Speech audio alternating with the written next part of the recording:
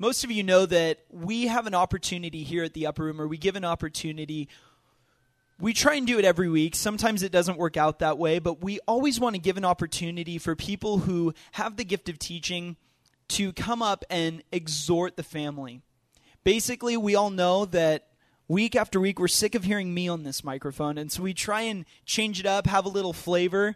And so this week, we have someone, a man that needs no introduction at this study. Mostly because I've been turning around and talking to him the whole night so far already.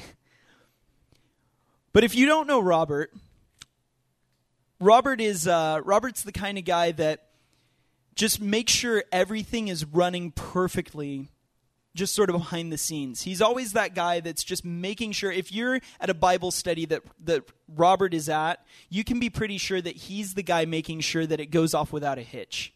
Robert just has these great gifts of administration and being able to make things happen and be able to keep tabs on someone like me, where I don't know what I'm doing from one day to the next. And so Robert reminds me, hey, it's Tuesday, you're teaching tonight. I'm just kidding, he doesn't have to do that. That would be pretty bad, But Robert does make this study run. He makes it purr. But aside from having these great administrative gifts, Robert is a great, great, loving brother who's always encouraging, always exhorting, and always discipling many of us. If you know Robert well, I'm sure you can think back many times that Robert has either called you out for doing something really stupid, or at least me, or that Robert has just taken time out of his day to love on you and pour into you and just encourage you in your walk and pray for you. Aside from these great gifts, Robert does have a gift of teaching, which is why we try and get Robert up here on the mic as often as possible. And so without any further ado, join with me in welcoming to the mic Robert.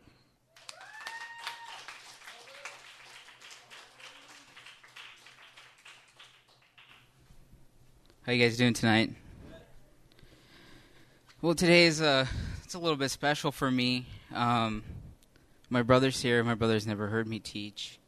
And my mom and my nieces here are here, who I love very much. So the title of my message tonight is not really a title, it's a question. And the question is, do you have right perspective of God? I'm going to be in Psalms 23. And while you turn there, I'm going to talk a little bit about right perspective. For the past few months, I've been going out with a group on Saturday nights to witness to people on the streets. And a lot of them have wrong perspective of who God really is. And in my opinion, right perspective of God is everything. So that when life doesn't go the way that you want it to, when you lose your job, or sickness comes, or someone breaks your heart, or you have something going on that you just don't even understand why it's going on, right perspective is going to get you through it. Just a little bit about Psalm 23. Psalm 23 is probably one of the most famous Psalms because it does this. It gives us right perspective. And it's famous for being read at funeral services, because at a funeral is when you need right perspective the most. But I think that just having right perspective throughout your life is beneficial. Just a little bit of Psalm 23, just a little introduction to it. It's written by David, shepherd boy. The Bible often refers to us as a sheep. And if you know what sheep aren't really the smartest animals. They've been known to walk off of cliffs, just wander away, to even follow other sheep off a cliff. And they've even been held at bay by squirrels. They're defenseless. And believe me, I would rather be compared to something cooler like a lion or something like that. But I'm probably the first to admit that I am a sheep, and I need a shepherd, and my shepherd is God. But Psalm 23, I'm gonna read it, and then we can get into it. Psalm 23, the Lord is my shepherd, and I shall not want. He makes me to lie down by green pastures. He leads me beside still waters. He restores my soul. He heals me in the path of... He leads me in the path of righteousness for his name's sake. Yea, as I walk through the valley of the shadow of death, I will fear no evil, for you are with me. Your rod and your staff, they comfort me. You prepare a table for me in the presence of my enemies. You anoint my head with oil. My cup runneth over. Surely goodness and mercy shall follow me all the days of my life, and I will dwell in the house of the Lord forever. Would you pray with me? Father, I just thank you so much. I thank you for who you are. I thank you for this Bible in my hand, for your words, for hearing me when I call on you, for being close. And Lord, I just pray that you would speak through me tonight, Lord, that not one word would be mine, but they would all be yours. And if there be anything that isn't from you, Lord, that it would fall on deaf ears. But you would give the people ears to hear, and that you would soften their hearts to what you have to say to them. I don't have anything, Lord. You have everything. So I just pray that you would be here tonight. I thank you, Lord, and I love you, Lord. It's in Jesus' name I pray. Amen. Verse 1. Verse 1 says, the Lord is my shepherd, and I shall not want.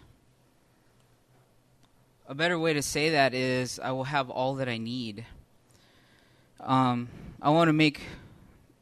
really want to define the difference between a want and a need.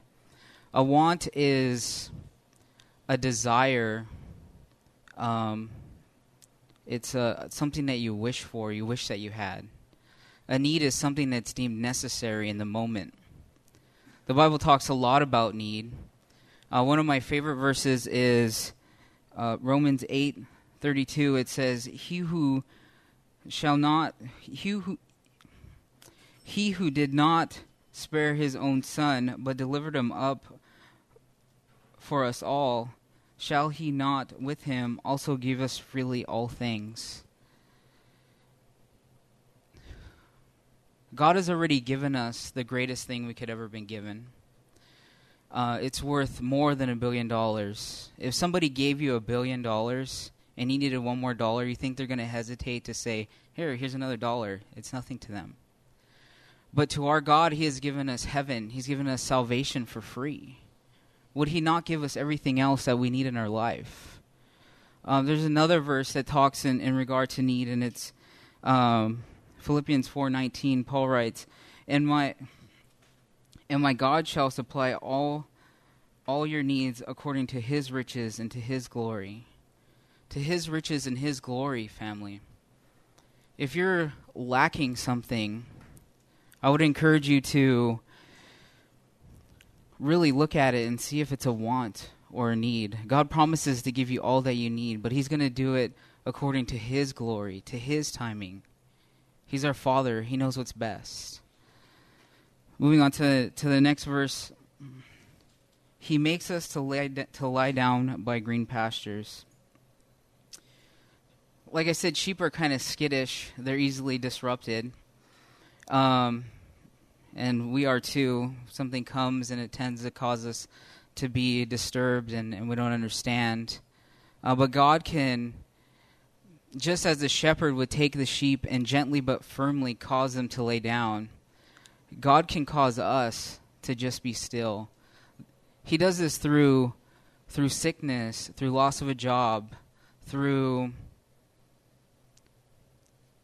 any kind of trial that comes before you. Sometimes we're in this mode of, I got this, God, I got it under control. I'm just doing me, it's cool. But God has something better for you. He has a plan for you. And sometimes you can miss out when you're running around trying to figure things out.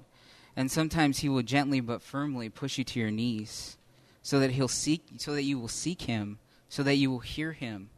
He has something for you. In Romans 8:28 it says, God will work all things. And we know that all things will work together for the good who love God and those who are called according to his purposes. Again, the important part of the verse is his purposes. His purposes, God's will. God's will for you is where you're safest. God's will for you is where you'll be happiest. God's will is what we all need and we should be seeking after. Verse 3, he shall restore my soul. One of the things I do at the church, and what I do in general, is I hear what's going on in people's lives. And I really do love hearing what's going on. I want to know what's going on in people's lives. I'm concerned with what's going on in people's lives. And I can see that when they tell me, it helps them with it. But when somebody comes to me and they tell me about all the things going on in life, I turn them back to God. That's the secret, is Robert can't fix anything. I can't fix anything. God fixes things. In Philippians 4, 6 and 7, it says, "Be anxious for nothing, but with prayer and supplication and thanksgiving, let your requests be known to God, and the peace of God, which surpasses all understanding, will guard your hearts and minds through Christ Jesus." God doesn't want you to worry. God doesn't want you to be anxious. He wants you to talk to him. He wants you to tell him about what's going on. He is the one who will restore you. He is the one who will guard your heart and your mind through Christ Jesus. If there's something going on, family, and you need to tell somebody and you're ready, you're just exploding, but there's no one to tell, go tell God. He's the first person. He's the one who's going to take care of it. He restores your soul.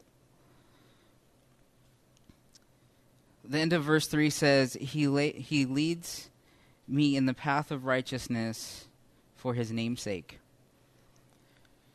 If you're anything like me, you want everything to stay the same. You're just comfortable there. You want to be there. You don't want it to change. But this life is a walk with God. And when we're walking with God, the things around us change. As you go down the path, things change around you. And as those things change, you're being changed.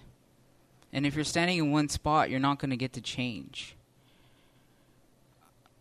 When I look back at my life and I look at the things that God has done, I look back to the beginning of my walk and I see great things there. I see things that were comfortable, things that were cool, things where I had a good time.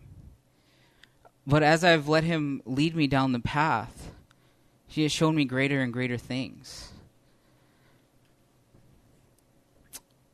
Like I said, I'm one who wants to just stay in one spot. I've been coming to this Bible study for 6 years. But I've recognized something, that when I'm uncomfortable, when I do something absolutely outside of my character, God does great things. God has greater and greater things for you, family. You need to be walking down the path and letting him change you, letting him grow you, letting him make you greater and greater for his name's sake. Moving on to the next verse. Yea, as I walk through the valley of the shadow of death, I will fear no evil, for you are with me. Life is full of peaks and valleys. We can't avoid them. They happen. The Bible says, Jesus said, it rains on the just and the unjust alike. Trials are going to happen. Lives are full of peaks and valleys. God never said to us that he would stop bad things from happening. He never said that this life would be easy. All he said was, I will walk through it with you. Just as the song said tonight, if God is for us, who can be against us? I can't think of anything more comforting than walking through life with the creator of the universe. And you know what, family? The word death is used here to represent the thing that people fear most. They fear death. To them, it's the deepest and darkest valley, the one they don't understand. But in Mark 5:36, it says, Jesus speaking again, don't be afraid, only believe. If you're walking through a valley, and it's the deepest, darkest valley you could ever think of, just remember Jesus saying to you, I will be with you, and only believe me. Don't be afraid. Don't be afraid, family. Only believe. Going to the next verse, the end of verse 4 says, your rod and your staff comfort me. A shepherd would carry a rod, which was basically a stick or a club. And then he would carry a staff, which was a long stick with a hook at the end. The rod would be to protect, to fend off enemies. Because like I said, sheep are defenseless. The shepherd would have to chase animals off. He would use it to defend the sheep. The staff was to reach over and grab them and bring them close to him. Because sheep like to wander. They like to wander off in their own way. The staff, the rod was for protection, and the staff was for direction. That's what our shepherd does. He protects us, and he directs us.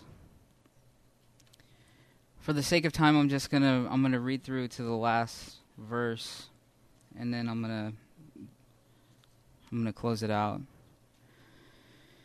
Verse 5, you prepare a table before me in the presence of my enemies. You anoint my head with oil, my cup runs over. Surely goodness and mercy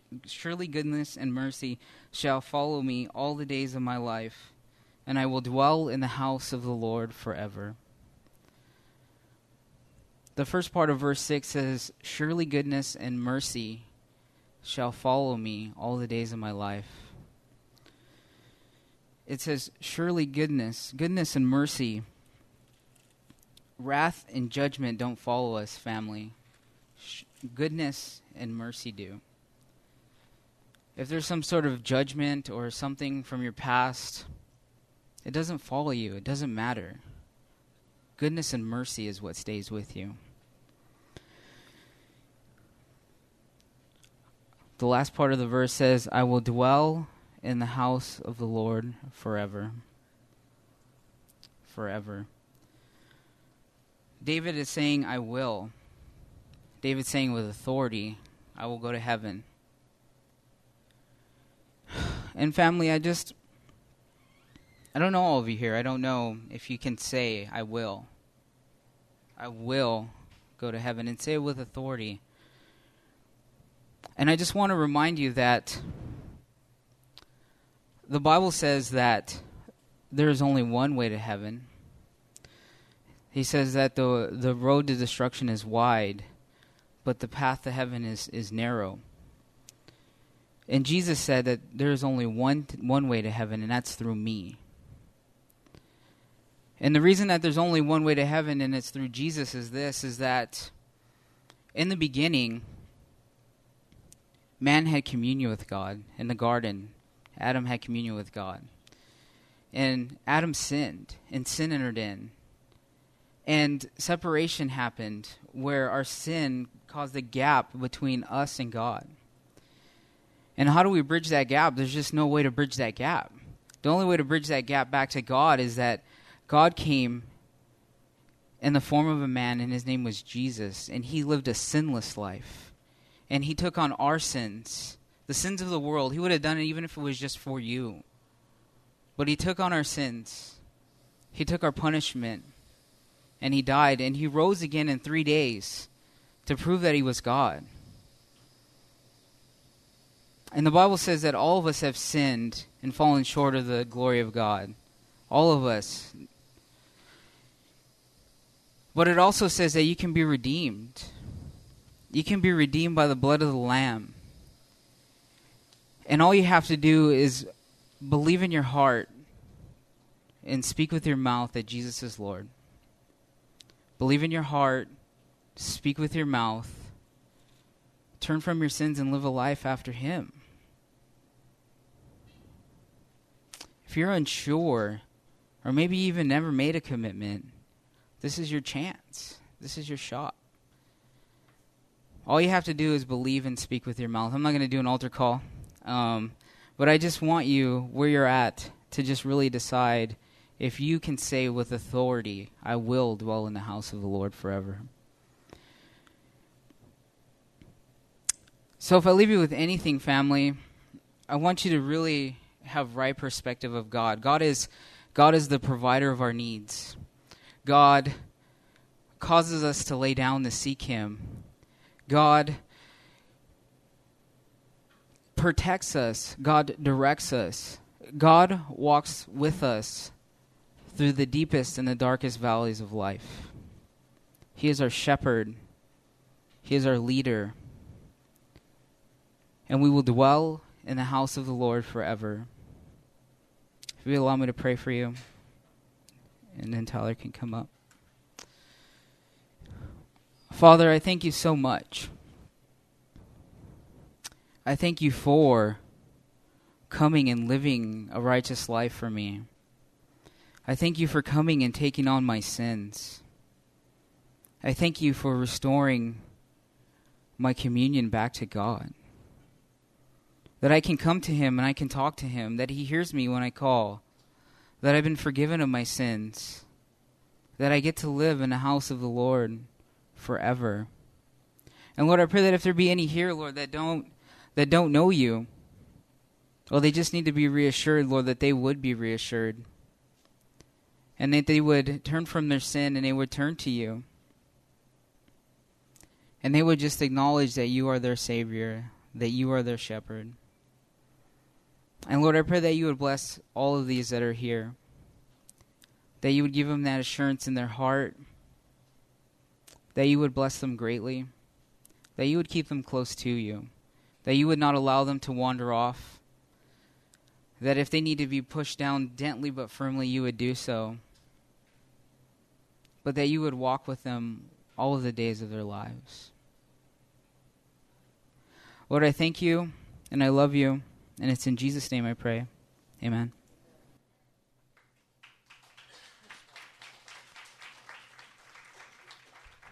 Amen. Thank you for that, Rob. It's one of the sweetest psalms in the Bible. It really is. Well, it's that time of the night. We are going to continue on, family, through our study through the Bible. Again, if this is your first time, welcome to the Upper Room Bible Study. What's this place all about? What are we doing here? Well, we have committed as a family to read through the entire Bible, Genesis all the way through Revelation, a chapter a day. And then every 7th chapter, as only makes sense, every Tuesday we come here together and we go over that 7th chapter.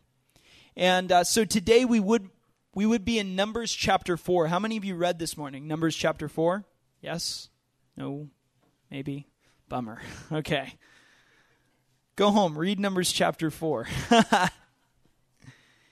And then what happens tomorrow? We read Numbers chapter 4 today, right? What happens tomorrow? Numbers chapter 5. That's right. Good job. Somebody got it. Or yeah, was that you, Richie? Way to count. Numbers chapter 5. No, but I encourage you, family, why do we do it? Why do we read a chapter a day together? Why do we come together and do this thing? Because if you will let it, the Word of God will change your life. It will completely change your life. This isn't like a novel or a textbook that you can just read and take in information and after a couple years just purge it out because it's not important to you anymore. The Bible says that the Word of God is living and active, sharper than any two-edged sword. And in fact, the Bible says that all Scripture is breathed out by God and is profitable for teaching, for rebuke, for correction, and for training in righteousness. Which is why, when people ask me like, okay, well, why are you in Leviticus or the book of Numbers? I mean, those don't make any sense. Those don't apply to us today. Wrong. All Scripture is breathed out by God. Every single bit of it is inspired and literally breathed out onto the page by God. Why? So that you might be able to know better who he is and get closer to him. God's written the entire Bible, including the book of Numbers, as a love letter to you to see, so that you can see how he wants you to live your life in obedience to him.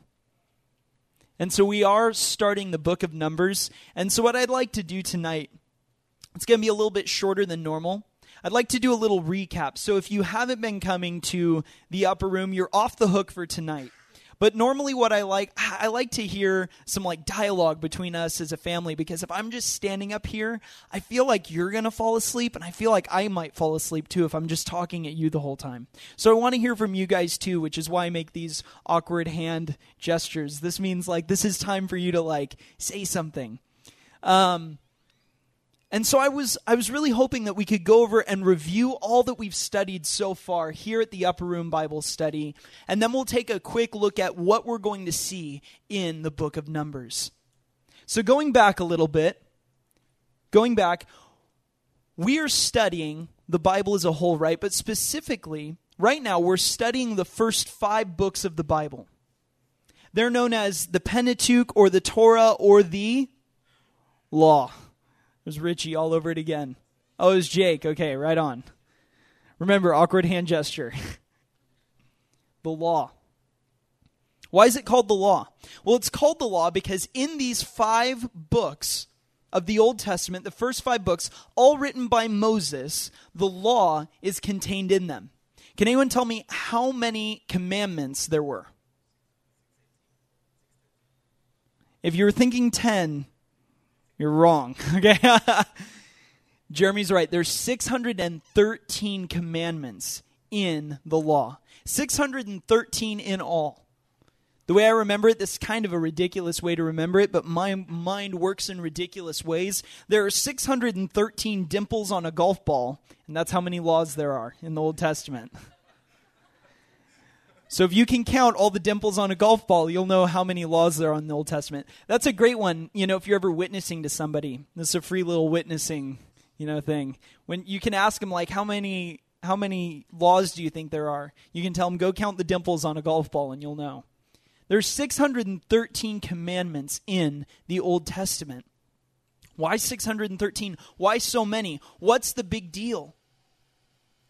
Well, you see, God has called us since after the fall. God has called us to live holy lives, right? Those who follow him must live holy lives. And so these commands are given to us. Paul talks about it that they're like a teacher to show us how we're supposed to live. To show us how we're supposed to live. I love the Christian life though. Because even though in the Old Testament, in the law, as we're studying these first 5 books of the Old Testament, there are 613 laws contained in them. The Christian life, you don't have to follow 613 laws. You don't have to. I know this sounds radical. Don't stone me, okay? You don't have to follow every single command in the Old Testament. You just have to follow 2. We're studying the entire Bible as a family, the Upper Room Bible Study. We're studying the entire Bible through 2 statements of Jesus. Jesus said that all the law and all the prophets, basically the entire Bible, can be summed up in these 2 commands. The first is to love the Lord your God with all your heart, soul, mind, and strength. And the second is to love your neighbor as yourself. All the law and all the prophets, every single one of the 613 commands that's found in these first 5 books of the Old Testament, every single one of them falls into one of these 2 categories. Love the Lord your God with all your heart, soul, mind, and strength, and love your neighbor as yourself.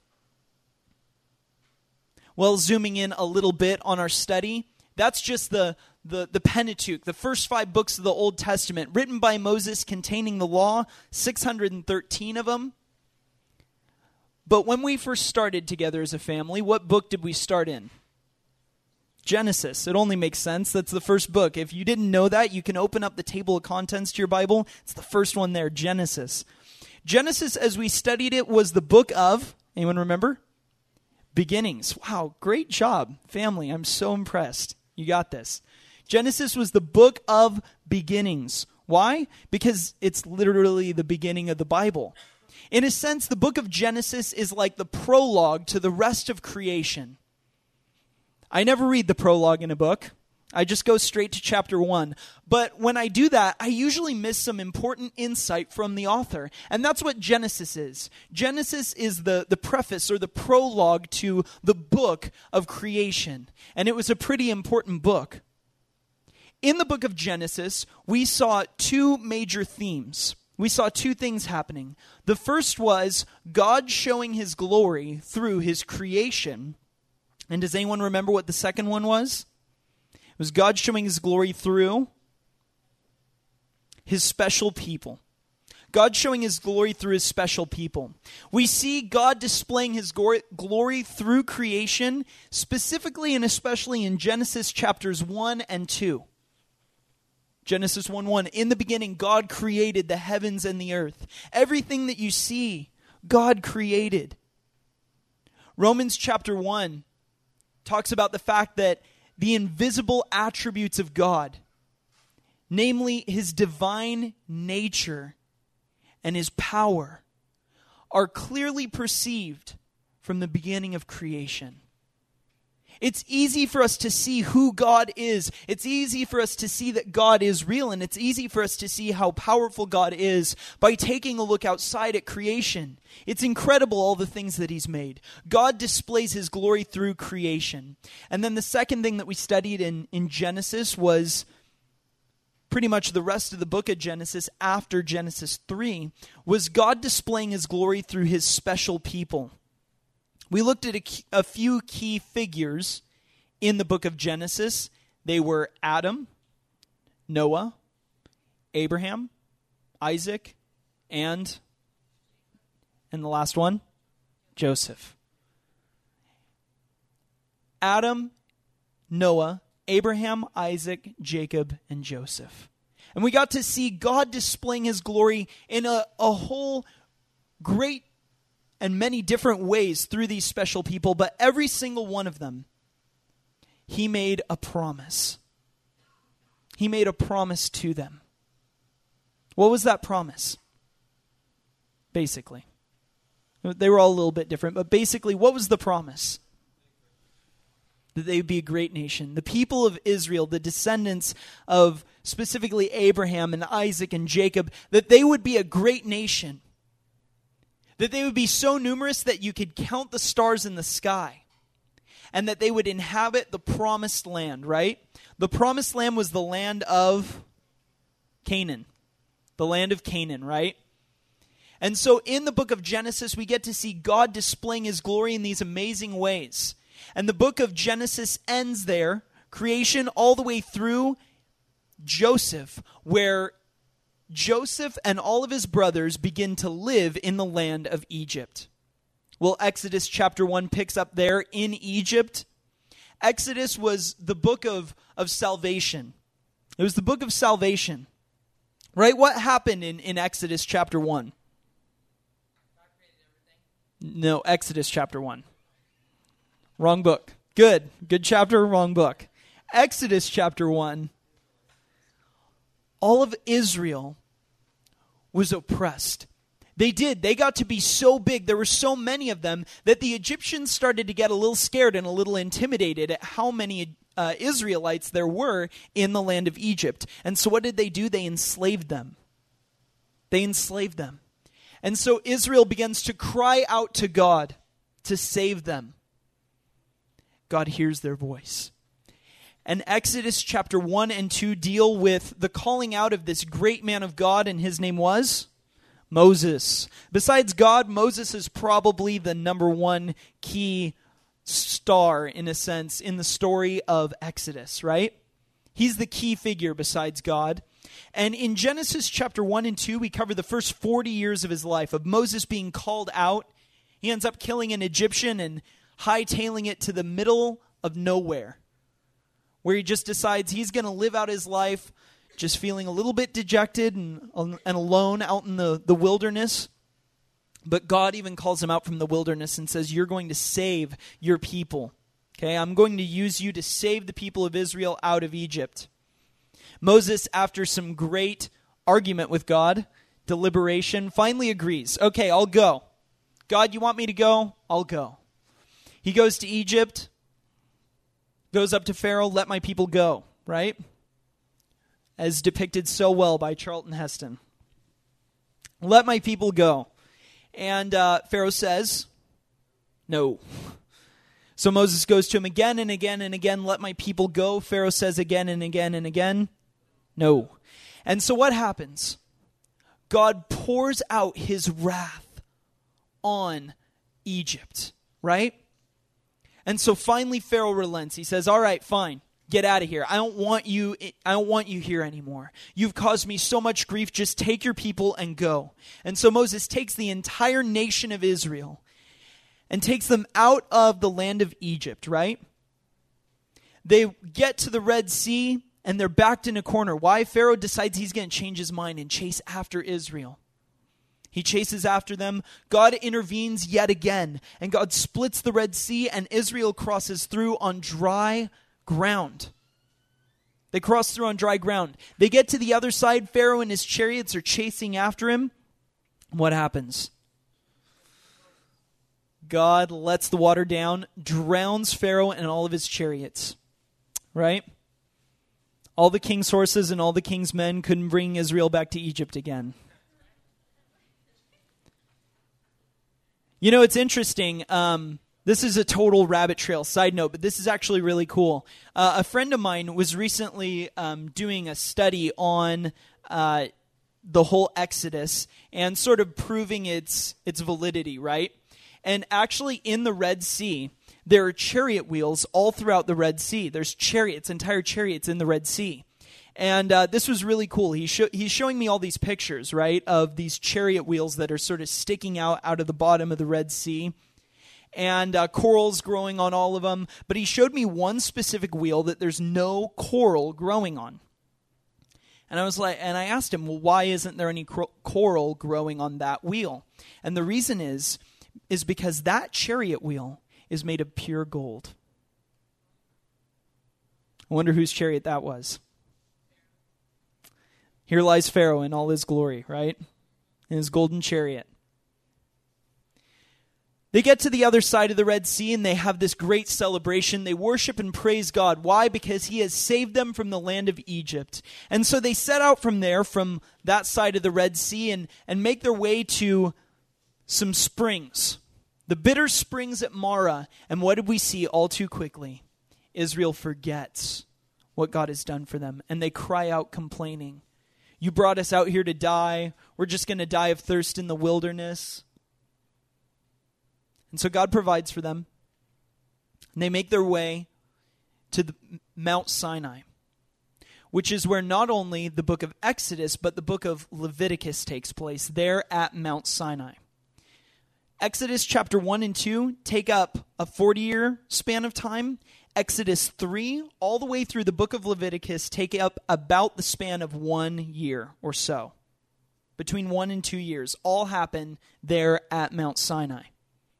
Before we get into reviewing the book of Leviticus, I forgot to go over the theme of the book of Exodus, right? We saw it was the book of salvation, but we studied two main themes in the book of Exodus. The first is a long one, so I'll say it. And the second one, counting on you guys. The first theme that we saw in the book of Exodus was that God orchestrates everything to save a special people for his glory. God orchestrates everything, including the rise of Pharaoh, Moses killing an Egyptian, hightailing it to the wilderness, running into the burning bush, going back, Pharaoh being this hard-hearted man. God orchestrates all these things out to save this special people for his glory. The second theme that we saw in the book of Exodus, and this took a little bit of digging, right? But the second theme in the book of Exodus was, anyone? Maybe? No? Okay, that's fine. The second theme that we saw in the book of Exodus is that the book of Exodus is about separation from the world. Egypt is a type of the world, or a picture of the world. The things that Egypt does is a type of sin. It's a picture of sin. And so the book of Exodus is, in a sense, a big picture about how God is calling us out of the world, orchestrating everything to save us, a special people. Why are we special? For no other reason other than that he looks at us as special. We're nothing, it's nothing of ourselves, but only of his grace. God orchestrates everything to save a special people for his glory. And God is calling us out of Egypt, out of the world, out of slavery to sin, and calling us into his promised land. Then we took a look at the book of Leviticus, right?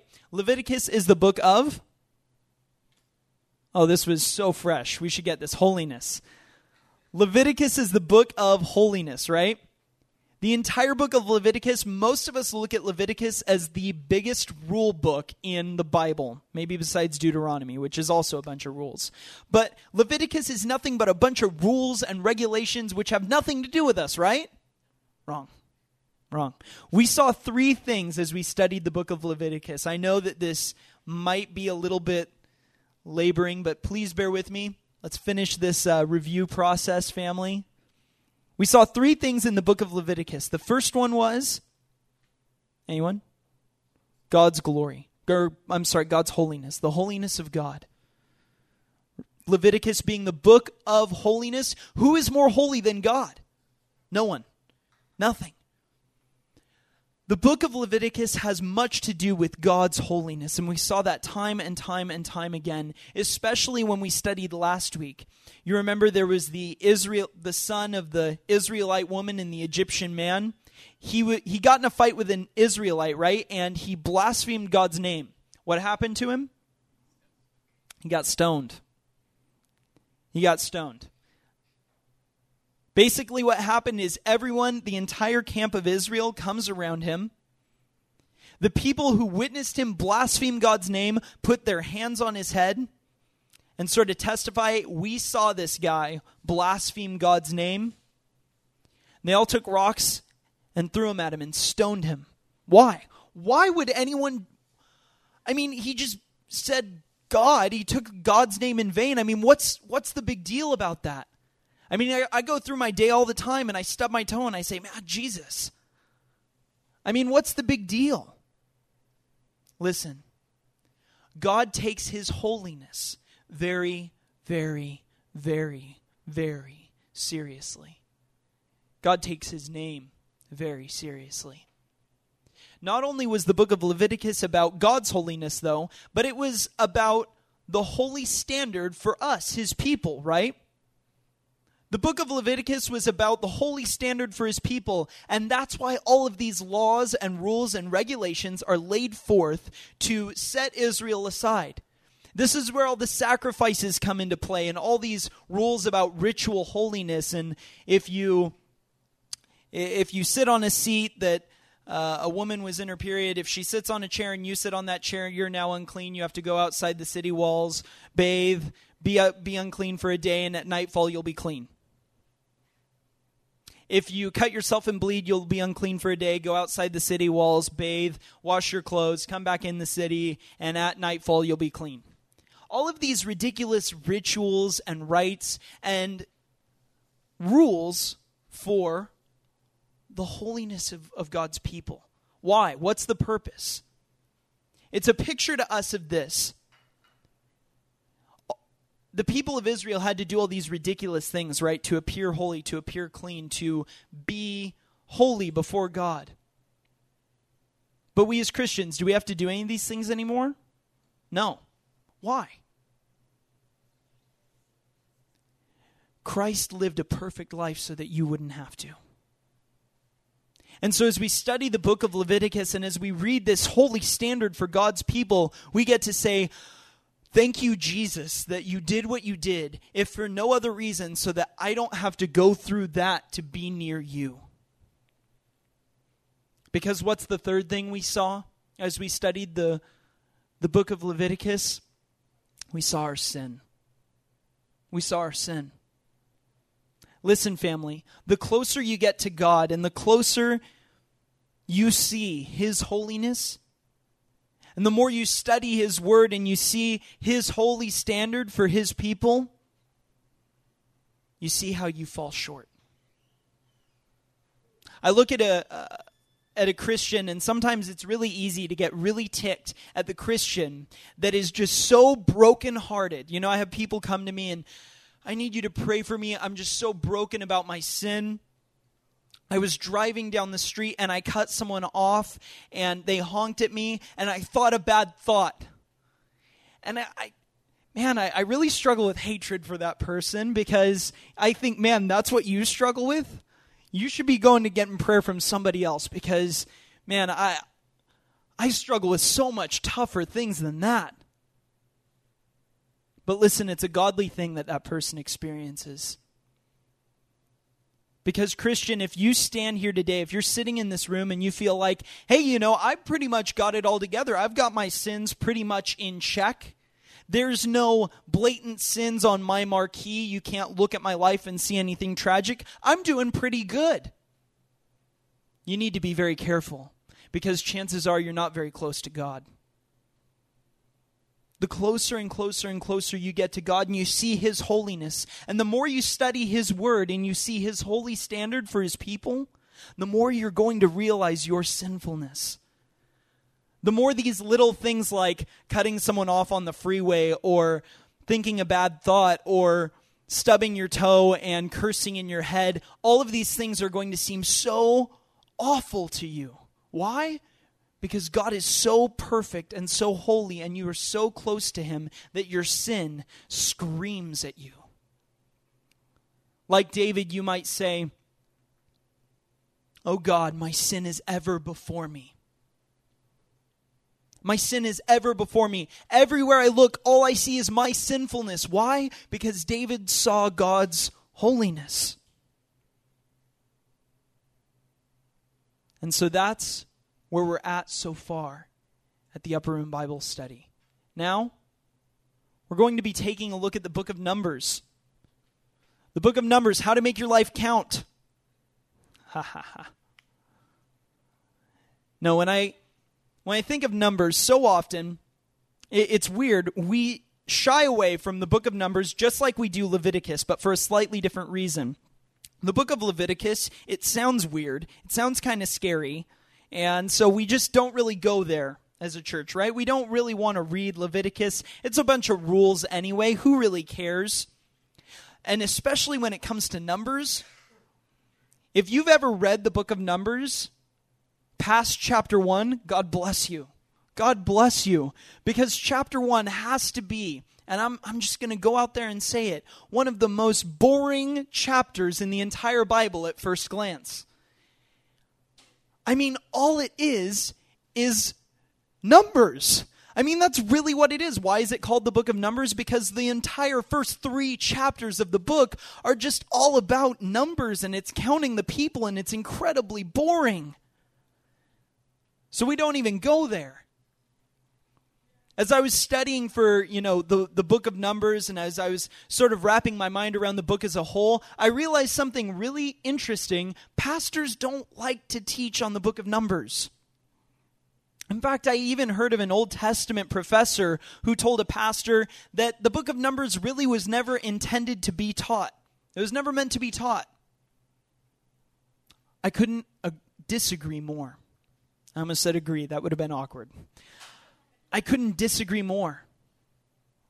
Like I said, all Scripture is breathed out by God and is profitable for teaching, for rebuke, for correction, for training in righteousness. Let me ask you, family, how much of Scripture is profitable for teaching, for rebuke, for correction, and training in righteousness? The whole Bible. All of it. That's right, Kyle. Whole Bible. You got that one. Nailed it. The whole Bible. Including... Easy. Including the book of Numbers. Numbers is the book of complaining. Complaining. Man, I really hate complainers. Nothing bothers me more than a complainer. So if you're a complainer, just get out and leave. No, I'm just kidding. Don't leave. No, I hate people who complain. Nothing really bothers me more than people who just complain all the time. But you know what's funny about that is that so often I can be the worst complainer. I can be the worst complainer. I remember one time, this was about, actually this was just in January or so. So almost a year ago. I was at work and I would complain all the time that I didn't have anything to do. I remember going into my boss's office. I work at a church. I work at Harvest Christian Fellowship in the high school ministry. And I walked into my pastor's office and I said, Pastor Steve, you have given me nothing to do. I don't have anything to do here. I mean, I just come into work, I sit around, I have to make up work for myself. It's annoying. I'm sick of trying to create things to do. I don't have anything to do. Please give me work to do. Well, let me tell you, the worst thing you can ever do is walk into your boss's office and complain about not having work to do. Not only did I complain to him and he just sort of brushed me off, rightly so. Complainers are annoying, and I would have been annoyed at myself, I'm sure. But I didn't just complain to him. I complained to everyone else, and I even complained to God. God, why don't I have more responsibility at work? I mean, I'm working in ministry, right, God? That's what you have me there for. Why don't I have more things to do? I said in the month of January. Well, the month of February quickly turned into the worst month of my life. All of a sudden, we had like 3 massive projects that all got put on me. And it wasn't because I was complaining necessarily to my pastor, but it was because I was the only person really equipped and really with the time to be able to carry out these projects. I remember there was 3 or 4 nights in the month of February that I was at work at 3 a.m., I didn't even go home. I was just at work all night long because I had so much work to do and literally no time to do it in. It was nuts. I hated my life for that month. Why? Because I complained and I got exactly what I asked for. The book of Numbers is all about grumbling. The book of grumbling, it's a book of complaining, and it's a book of the Israelites, time and time and time again, grumbling and complaining before God. The book of Numbers can be broken up into 3 main sections by geographic location of sort of where it took place. Chapters 1 through 10 are all about God preparing his people to take the promised land. That's what's been happening sort of for the last year, right? They're at Mount Sinai. God is giving them commands. He's giving them the instructions for the tabernacle, instructions on how to march, how to arrange themselves when they camp, where they're to go, when they're to go, who they're to follow. God is preparing them, and that continues through the first 10 chapters of Numbers, just preparing the people to inherit the promised land, to go into the land of Canaan, and God is just going to lay down all their enemies before them. Chapters 11 through 17 all take place at a place called Kadesh. This is where Israel they march from Mount Sinai up to Kadesh. They're sort of just before the hill that will overlook all the promised land. And they send 12 spies into the land, right? They send 12 spies into the land of Canaan, and these spies come back with what report? Hey, we should go in there. Let's do this thing. God's got our back. No. That wasn't it at all. The spies go into the land and they come back and they report, hey, the land is great. It's flowing with milk and honey. You should look at this fruit we brought back. The grapes are the size of Johnny over there. The fruit was huge, but so were the people. So were the people in the land of Canaan. They were giants, the Bible says. And so these spies come back and start complaining. They start grumbling, and they get the entire camp of Israel to grumble and complain there at Kadesh that they can't do it. They can't inherit the promised land. And so what does God do? He gets ticked. He gets ticked. And God commands the people of Israel to spend 40 years in the wilderness, which is what takes up, for the most part, chapters 17 all the way through 36. The end of the book of Numbers covers about 38 or 39 years. Now, what was this? Was this just some mammoth-sized cosmic timeout from God? Go spend 40 years in the wilderness, in the corner, with your nose in the corner, and then come back. Then we'll talk. No, this wasn't that at all. Okay? The wilderness was not a timeout place or period. It was a graveyard. It was a graveyard. Why the 40 years wandering in the wilderness? Well, rather than telling you, I figured that we could open up Numbers and see for ourselves. So flip with me to Numbers chapter 14.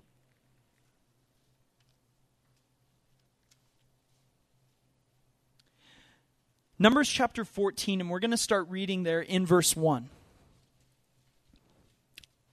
Numbers 14:1. Then all the congregation raised a loud cry, and the people wept that night. And all the people of Israel grumbled against Moses and Aaron. The whole congregation said to them, "What would we had died in the land of Egypt? Or what that we had died in the wilderness? Why is the Lord bringing us into this land to fall by the sword? Our wives and our little ones will become prey. Would it not be better for us to go back to Egypt?" And they said to one another, "Let us choose a leader and go back to Egypt." It's pretty intense what's happening here. The people of Israel, they come finally to the promised land. They've been waiting a year for this at Mount Sinai. God has been preparing them for over a year to inherit the promised land. And they get there and they say, "Forget it. I don't want it anymore. It's too scary. It's too hard. It doesn't look like I can do that. The people are giants. If we go in there, we're going to die. God, why would you do this? Why would you pull me out of my own old life in Egypt just so I could be slaughtered here? Hey, forget about it. Let's all get together. Let's figure out who is going to take us back to Egypt. Maybe the new Pharaoh will let us back and we'll be able to be slaves again in the land of Egypt." It seems ridiculous to us. But yet, family, often we feel this way about our own walks, about our own lives. Again, Egypt is a type of what? The world. God has called us out of the world, right? We used to live however we wanted to. We used to be enemies of God. We used to be enemies of God. Did you know that the Bible says if you're not a friend, you're an enemy of God? There's no fence sitters. And every single one of us, because of our sin, we were enemies of God, slaves to sin in Egypt. But God miraculously broke our bondage to sin by sending his son to die on the cross so that we could be free from sin. And he calls us out of the world and says, "Don't live like that anymore, but come with me. I have a promise for you. I want to take you into my kingdom. It's a land flowing with milk and honey. It's so much better than the life that you're living life with me. Let's go. Come on, come out of Egypt and come with me to the kingdom of heaven." And so we did. We got up and we left Egypt. We left our old lives behind and we started to walk with God. But Jesus says this about walking with him. He says that the gate is narrow and there are few who enter by it. But more than just the gate being narrow, he says that the path is narrow and it's rough, and there's few who walk on it. Living life as a Christian, whoever told you that being a Christian was going to be easy, lied. They lied. Being a Christian isn't all daisies and rosebuds and and skipping in a lily field, and I'm running out of flowers that I can think of at the top of my head, but it wasn't flowery, okay? Okay, listen, being a Christian is difficult. Jesus says that the road is narrow. It's easy to slip off the path. He says it's rough. There's lots of uphills. There's lots of downhills. There's lots of big boulders to climb over. There's lots of obstacles in the way, and there are few who walk on that path. And so many Christians, after being called out of Egypt, they look at the road, they come over a hill, and they see the road down the way. And they see that it's tough, that it's not easy, that it involves daily dying to yourself, picking up your cross, and following after Jesus. That it means saying, I don't care what I want anymore. I don't live for myself. I live in obedience to you, God. I want to climb the corporate ladder. I want to do well in college so that I can get a great career, so that I can climb the corporate ladder, so that I can have a great 401k plan, so that I can retire and have a bunch of kids and then a bunch of grandkids. And don't forget the white picket fence and the golden retriever. God, that's what I want. But I don't care. Whatever you want. You died for me, so I'm going to live for you. That's what it means to be a Christian, family. Dying to yourself. Picking up your cross daily and following after Jesus. Living like he did. Walking like he did. It's not easy. It's not convenient. It's not lilies and daisies and roses and pink and purple gumdrops, and it's difficult. And so many Christians, they see the road ahead of them and they say, forget it, I'm going back to Egypt. I'm going back to the world. God, I didn't sign up for all this, okay? There's giants in the land. My life is hard, God. You don't understand the struggles that I have to go through if I'm going to walk with you. If I'm going to be a Christian, I might be broke my whole life. God, you don't understand what it's like to have to provide for a family while being a missionary. God, you don't understand how difficult it is for me to give 10% of my wages to you before taxes. God, that's hard. God, it's difficult. You don't understand what I'm going through here, God. I'm walking through life and it seems like you don't care. It seems like you're not listening. It seems like my life is falling in the toilet, all because I'm trying to serve you. It's too hard. Forget it. I'm going back. I'm going back to Egypt. God's not okay with that. That's not what it means to be a Christian. That's not what it means to walk with him. But that's exactly what Israel did, right? Forget it, God. We're going back to Egypt. So what did God say in rebuttal? Let's start reading again in verse 20 of chapter 14. Numbers chapter 14, verse 20. Then the Lord said, I have pardoned according to your word. Let me pause right there. I forgot to give a very important filler. God was ready to kill all of them, okay? He's like, you're going to complain? Fine, it's over. I'll roast every single one of you. You saw what happened in Egypt. I'll torch every last one of you. Okay? Forget it. And Moses and Aaron, they fall on their faces before God and they plead with him, God, don't kill all of Israel. Don't kill the people. Don't roast them. Don't end it now. God, if you do that, then all of Egypt will say that you weren't strong enough to fulfill your promise, that you weren't holy and righteous enough to fulfill your promise. God, please don't roast these people. Please don't kill them all. And so God says, okay, I won't. This is what he says, though, in verse 20. Then the Lord said, I have pardoned according to your word. But truly, as I live, and as all the earth shall be filled with the glory of the Lord, none of the men who have seen my glory and my signs that I did in Egypt in the wilderness, and yet have put me to the test 10 times, and have not obeyed my voice, shall see the land that I swore to give to their fathers. And none of those who despised me shall see it.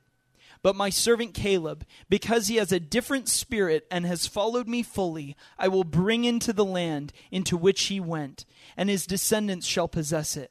Now therefore, since the Amalekites and the Canaanites dwell in the valleys, turn tomorrow and set out for the wilderness by the way to the Red Sea. As I said, the wilderness, 40 years in the wilderness that they were to wander, it wasn't a timeout. It was a death sentence. The wilderness wasn't, in a sense, like a jail cell. It was a graveyard. The wilderness wanderings was designed so that every single person who left the land of Egypt, who saw all that God did, all the miracles that he did, all the plagues that we talked about already, the miracle of him parting the Red Sea and them going to the other side, the miracle of him turning these bitter springs at Marah into clean, pure water for them to drink, the miracle at Mount Sinai of God dwelling amongst the people. God says every single person who's seen that, yet has despised me and rebelled against me, every last one of you is going to die before I let you into the promised land. And that's what the book of Numbers is about. That's the purpose of the book of Numbers. So that begs the question of this. Why even study Numbers? Why study the book of Numbers? I mean, if Old Testament professors say that the book of Numbers was never meant to be taught, and if countless pastors have never taught a message in the book of Numbers in their entire careers, many people have never heard a message out of Numbers in their entire lives, why study it? Why are we here today going against the flow and trying to be rebels here studying the book of Numbers? The answer can be found in 1 Corinthians chapter 10. Please flip over there with me. 1 Corinthians chapter 10.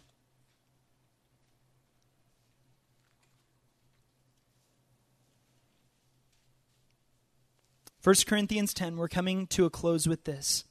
Please read with me in verse 1. For I want you to know, brothers, that our fathers were all under the cloud, and all passed through the sea, and all were baptized into Moses in the cloud in the sea. Did I skip a line there somewhere? That didn't make sense to me. Let me try again. Chapter 10, verse 1. For I want you to know, brothers, that our fathers were all under the cloud, and all passed through the sea, and all were baptized into Moses in the cloud and in the sea. And all ate the same spiritual food, and all drank the same spiritual drink, for they drank from the spiritual rock that followed them, and the rock was Christ. Nevertheless, most of them God was not pleased, for they were overthrown in the wilderness. Now these things took place, listen, verse 6, now these things took place as examples for us, that we may not desire evil as they did. Do not be idolaters as some of them were, as it is written, the people sat down to eat and drink and rose up to play. We must not indulge in sexual immorality as some of them did, and 23,000 fell in a single day. We must not put Christ to the test as some of them did, and were destroyed by serpents, nor grumble as some of them did, and were destroyed by the destroyer. Now these things happened to them as an example, but they were written down for our instruction, on whom the end of the ages has come. Therefore let anyone who thinks that he stands take heed lest he fall. No temptation has overtaken you that is not common to man. God is faithful, and he will not let you be tempted beyond your ability. But with all the temptation, he will also provide a way of escape, that you may be able to endure it. Why study the book of Numbers? Why study the book of Numbers? Here's why. If anyone in here thinks he's a solid Christian, grounded in the Lord, or she is a solid Christian, he or she. Sorry, I didn't make that distinction. Grounded in the Lord. We're not sexist at the Upper Room Bible Study. I just wanted to make that clear.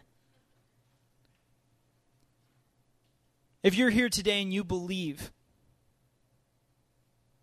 you say like Robert came up here and spoke about just a little bit ago with complete confidence, I will go to heaven. And you look at your life, you examine yourself, as Paul encourages us to do, to examine ourselves, to see if we're in the faith. And you look at yourself and say, I've got it all together. I'm not fooling around with my boyfriend or girlfriend. I'm not going out and partying. I'm not getting drunk all the time. I'm not doing drugs. I'm going to church every single Sunday and midweek. And I'm here at the Upper Room. I got it all together. I don't need to worry about this sin or that sin in my life. I don't need to read about all the blunders of Israel in the book of Numbers as they grumbled and complained against God. Because I've got it all together. I've got faith like a rock, baby. I'm not shaken when things get intense. I've got it all together. If anyone thinks that he stands, take heed lest ye fall. Why study the book of Numbers? The book of Numbers is filled with Israel's grumbling, Israel's complaining against God, Israel's turning their backs on him in rebellion, Israel's sinning against him. Why study the book of Numbers? Paul makes it really clear. These things were written to us so that we wouldn't go and do the same. These things were written for us in the book of Numbers. The book of Numbers is written so that we wouldn't repeat the mistakes that Israel made. So what's the mistake? The epic fail for Israel. What was it? I'll give you a hint. The book of Numbers is the book of complaining. Grumbling and complaining. Murmur, murmur, murmur, murmur. Grumbling and complaining. Listen, Christian. This is where it hits home. This is where it all comes together, okay? I know that life is tough. I know that things are difficult. I know that it's hard to walk with God. I know that it's not easy to have faith in him and to trust him. But listen, don't grumble and complain against him. Don't make the mistake that Israel did. Because here's the thing about grumbling and here's the thing about complaining. Listen, grumbling and complaining is rooted in fear. Okay? And fear is ultimately rooted in disbelief, in faithlessness. Why did God make the command, hey, every single one of you who saw my miracles,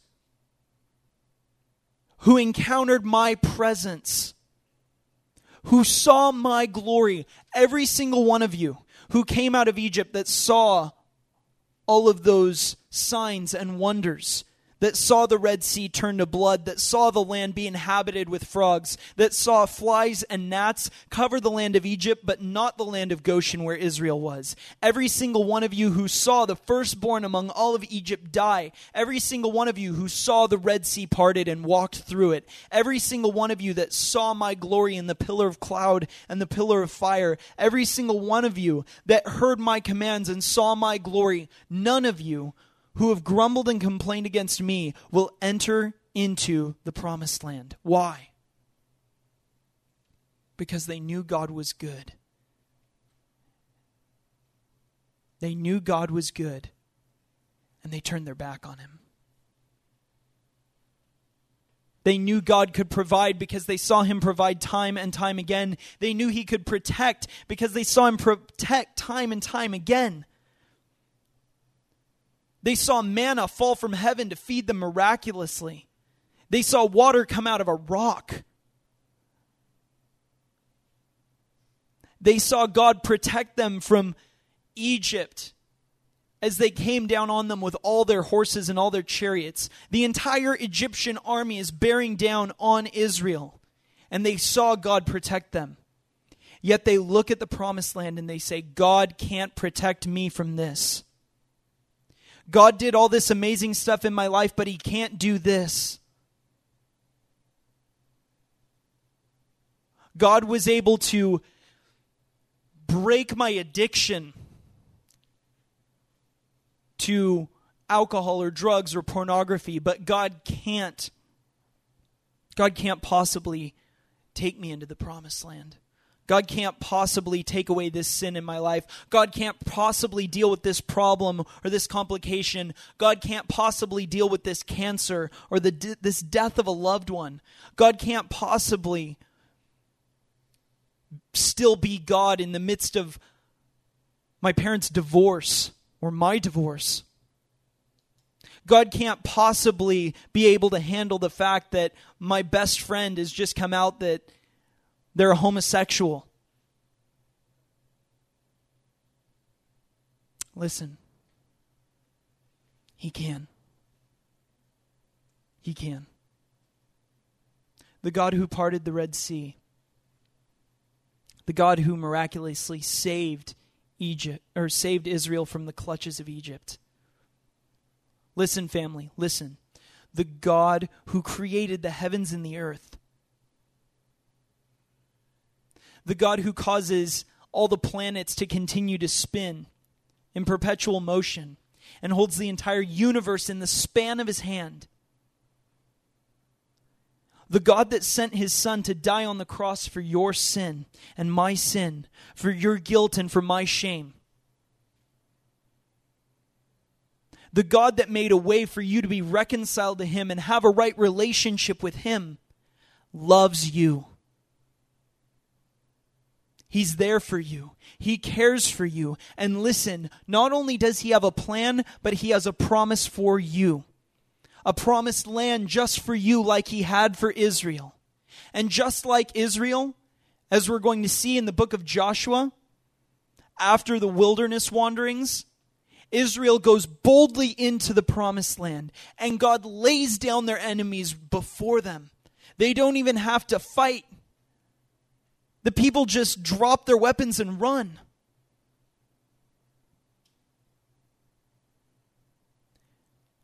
God is there for you. And I don't know what you're going through today. I don't know what Mount Everest of sin you're looking at.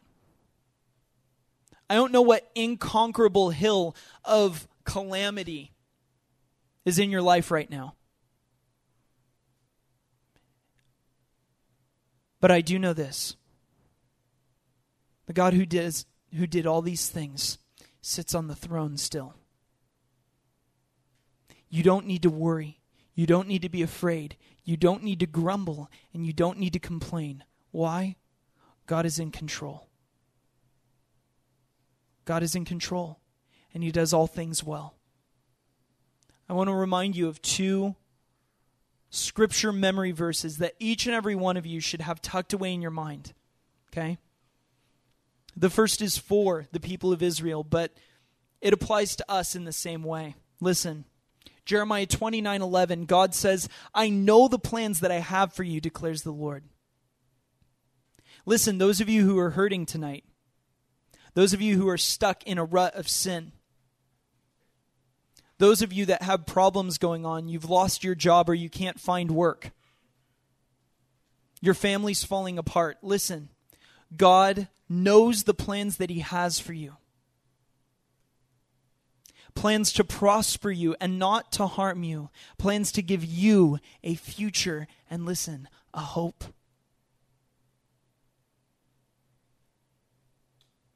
In Romans 8:28 and 29, God says, all things work together for the good, for those who love God and who are called according to his purpose. For those whom he foreknew, that's you. For those whom he foreknew, he also predestined to be conformed to the image of his Son, Jesus Christ, that he might be the firstborn among many brethren. listen, I don't know what you're going through today, but all things work together for the good. And what's that good? Verse 29 tells us it's that you might look more like Jesus. That you could be more Christ-like, so that you could walk with him more closely, so that you could be nearer to God, so that you could have a better relationship with him. So that you could be more and more and more and more and more holy. God knows what he's doing. He does all things well. He sits on the throne. And so unlike Israel, family, listen. Let's not grumble. Let's not complain. Let's not be afraid. For the Lord is with you wherever you go. Father, thank you for this great encouragement from your word. And God, thank you for the book of Numbers, that even though, God, we're so tempted to neglect it because it's pretty intimidating. God, thank you that you have placed this in your word. And God, that you've even organized and orchestrated this Bible study to be going through the book of Numbers at this time, just for us. God, I know that you wrote the book of Numbers specifically for each and every one of us here, with every single one of us in mind, with all of our problems and all of our pains in mind. You wrote this book to give us hope, that we could trust in you, that we wouldn't need to grumble and complain and be afraid, but that we could put all of our hope in you, God. Lord, I pray that we would never forget this, but that every single day we would wake up remembering that you have a plan and a purpose for our life. And God, more importantly, that you have a promised land that you've called us out of the world to come to. And all we need to do is continue to look to you. Fixing our eyes on you, Jesus, the author and perfecter of our faith. And one day we'll finish that race. One day we'll enter into that promised land. One day we'll get to spend eternity with you, God, and it'll be sweet. God, please don't let us forget that. Let that be what drives us every single morning of every single day for the rest of our lives, God, is the hope that we have in you. The hope that we have in you, Jesus, that though in this life we'll face many persecutions, many problems, many trials, that we can have hope. We can be of good cheer. We can take heart because you, Jesus, have overcome the world. Thank you for that, God. And so we're going to worship you forever. You get it all, Lord. All the glory, all the honor, all the praise, all the power, God. Forever and ever, you get our lives. It's in your precious Son's name we pray this, amen.